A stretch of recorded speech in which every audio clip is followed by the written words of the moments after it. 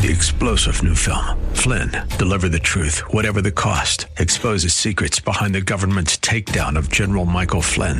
Flynn knew what the intel world had been up to. He ordered the first audit of the use of contractors. This set off alarm bells. He told the truth. He was the most dangerous person for Donald Trump to hire. They had to get rid of Flynn.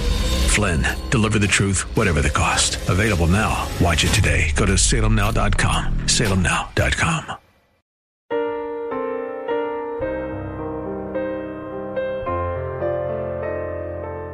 Welcome to Believing the Bible with Scott Lane and Terry Reed of the San Antonio Bible-Based Science Association, with today's message of hope in today's troubled world based on biblical truths. We hope that today's program is enlightening and inspirational. Welcome to Believing the Bible. This is Scott Lane, president of the San Antonio Bible-Based Science Association. And I'm Terry Reed, a director at SABSA. We are here to reassure you that you can believe the Bible from the very first verse. Scott, I am not sure our listeners have ever counted it, but in Genesis chapter 1, God says that He created every plant, animal, fish, and fowl to reproduce after their kind 10 times. Yeah, and when God repeats Himself like that, He's usually trying to make a point. Yes. Well, what we know about heredity, it's consistent with the Bible. Deoxyribonucleic acid, or what we know as DNA for short, provides the instructions to make plants, animals, or people.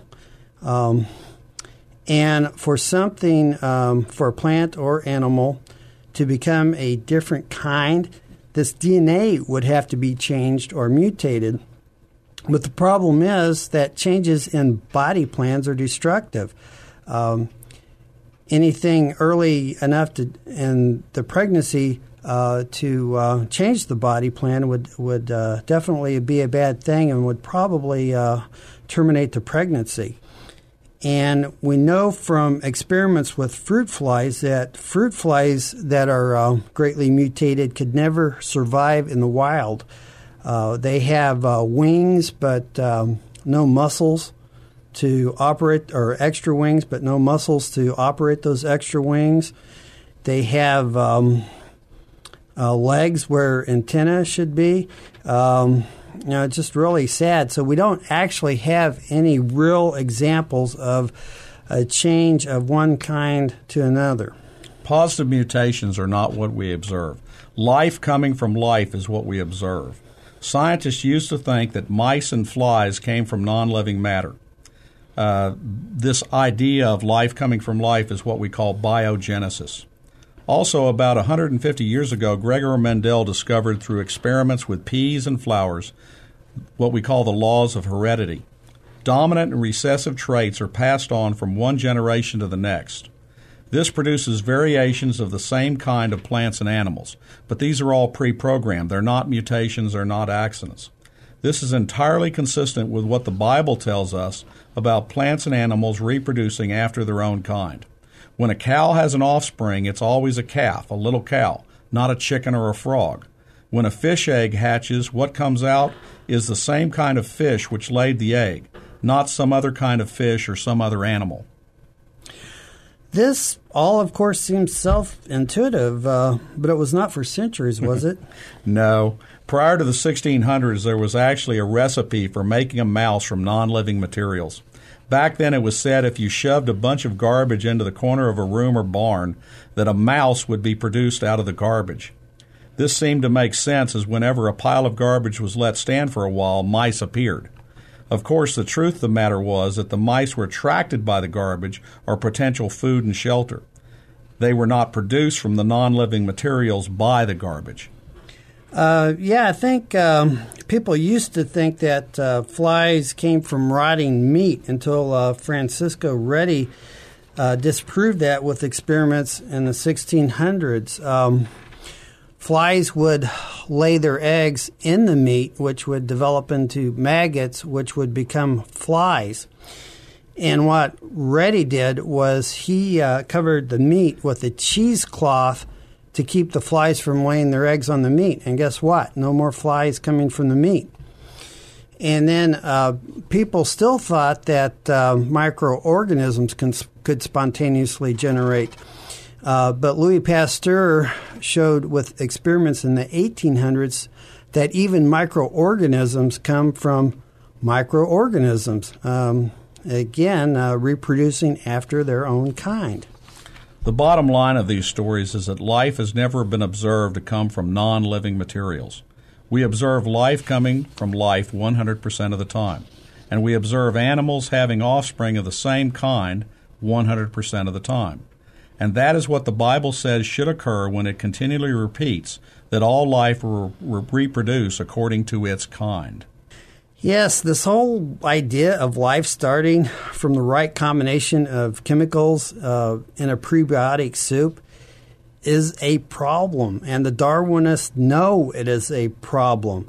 I have watched them in a debate, and they will beg the question, and they will say the origins of life is not a part of the general theory of evolution, and they beg the question because they know it's a problem and they don't have an answer. You are listening to Believing the Bible. This is Scott Lane with Terry Reed. If you'd like to learn more, go to sabsa.org. Scott, some of our listeners may have heard of the Stanley Miller experiment, which produced amino acids in the lab. There is the claim that this shows how life could have started from chemicals and natural processes. How about that? What our listeners need to understand is that proteins are made up of different amino acids. But producing some amino acid is light years away from producing a functional protein. Just like having a few bricks and some hardware lying around is a long way from a functional building. And a functional protein is light years from a living cell. Just like one functional building is a long way from a fully functional city. Cells are very complex with transport systems, energy plants, waste treatment facilities, and factories to make more chemicals. And cells are light years away from organs and tissues. And organs and tissues still need to come together in a very complex way to form higher forms of life. Are there other problems? Those experiments you talked about always produce the wrong types of amino acids, and fully half of the ones they produced would not form life but would destroy it and keep it from forming. Also, oxygen was not one of the chemicals used to make the experiment because the amino acids could not form in the presence of oxygen. However, deep core drills drilled deep into the planet below Precambrian rock layers that are below where they believe life formed show rust, which can only be present if there was oxygen in the atmosphere. Third, these experiments caught the amino acids produced in a trap to keep them from going through the system again, because going through the apparatus that they were formed in would have destroyed them. There would have been no trap in the waters of the early Earth to protect the newly formed amino acids from the environment which produced them and which would break them down. Well, I assume for all of this to happen, there would have had to have been an energy source. In this experiment, what did they use to provide energy? Well, in the experiment, they used a very small battery to provide sparks of electricity to produce the chemical reactions. Well, as far as I know, they would not have had batteries back then when life was forming, if it formed that way. So where would the electricity have come from? There would have been lightning, which has a 1,000,000-volt potential difference that would have literally fried these components before they ever formed and would have blasted them apart as well. So we have learned life requires information or instructions, which we call DNA. We know that DNA breaks down outside of the cell. Enzymes in the cell protect the DNA, and the DNA provides the instructions to make the enzymes. And we also know even if you have all the materials for a building, you still need a blueprint. Right. And the DNA, even with its over 3 billion bits of computer code in each of our cells, is useless outside of the nucleus of our cells, where it is not only maintained by the cells, but read by cell-reading machines, which in turn, the cell uses DNA's information to form chemicals, direct functions within the cell, reproduce a whole other cell, and a myriad of other functions. DNA is like the software and hard drive in your computer. Without it, the cell cannot function and will die. Without all of the thousands of structures and chemicals available in the cell, however, the DNA cannot be maintained nor read, so a cell cannot be formed. This is why life always comes from life. DNA, the magically constructed blueprints for every living thing's existence, not only testifies to its creator by the untold amount of information contained in every DNA molecule, but it is so constructed so that it absolutely has to be contained in a functioning cell from its very formation to stay together, be formed, and to be of any use. This interdependence makes crystal clear that life was formed not by accident, but as an intentional design of a being far greater, far brighter than we are. So to recap, science is about observations. What we observe and what we have always observed is life coming from life and plants and animals reproducing after their kind. This set of scientific observations is in complete agreement with what is stated in the Bible when it says everything was to reproduce after its kind. This set of scientific observations is a complete agreement with what is stated in the Bible when it says everything was reproduced only by its own kind. Now, there are evolutionary assumptions which are not observed. Evolution assumes that life at some point came from non-life, but we've never seen that. And that's not what science is supposed to be.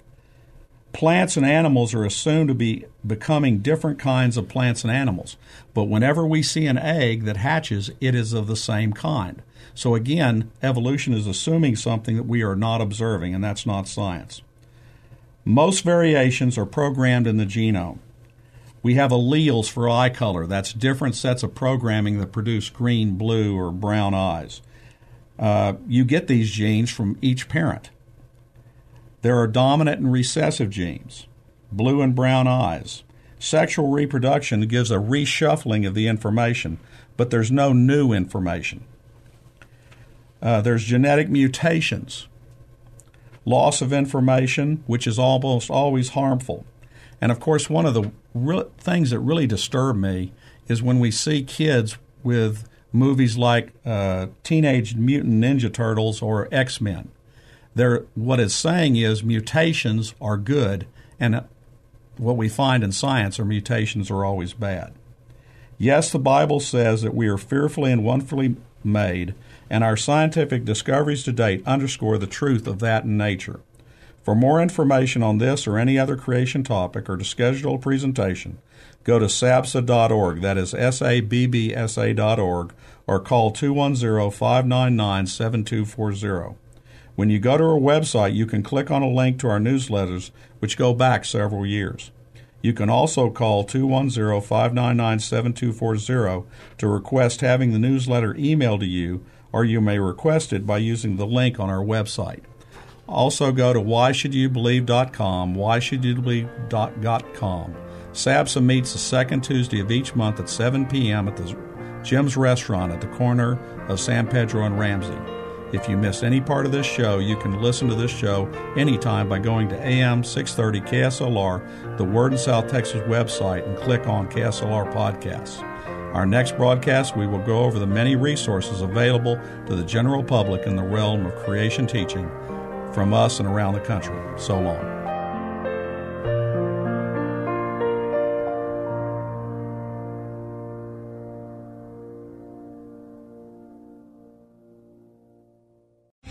Three-star general Michael J. Flynn, head of the Pentagon Intelligence Agency, knew all the government's dirty secrets. He was one of the most respected generals in the military. Flynn knew what the intel world had been up to. He understood its funding. He ordered the first audit of the use of contractors. This set off alarm bells.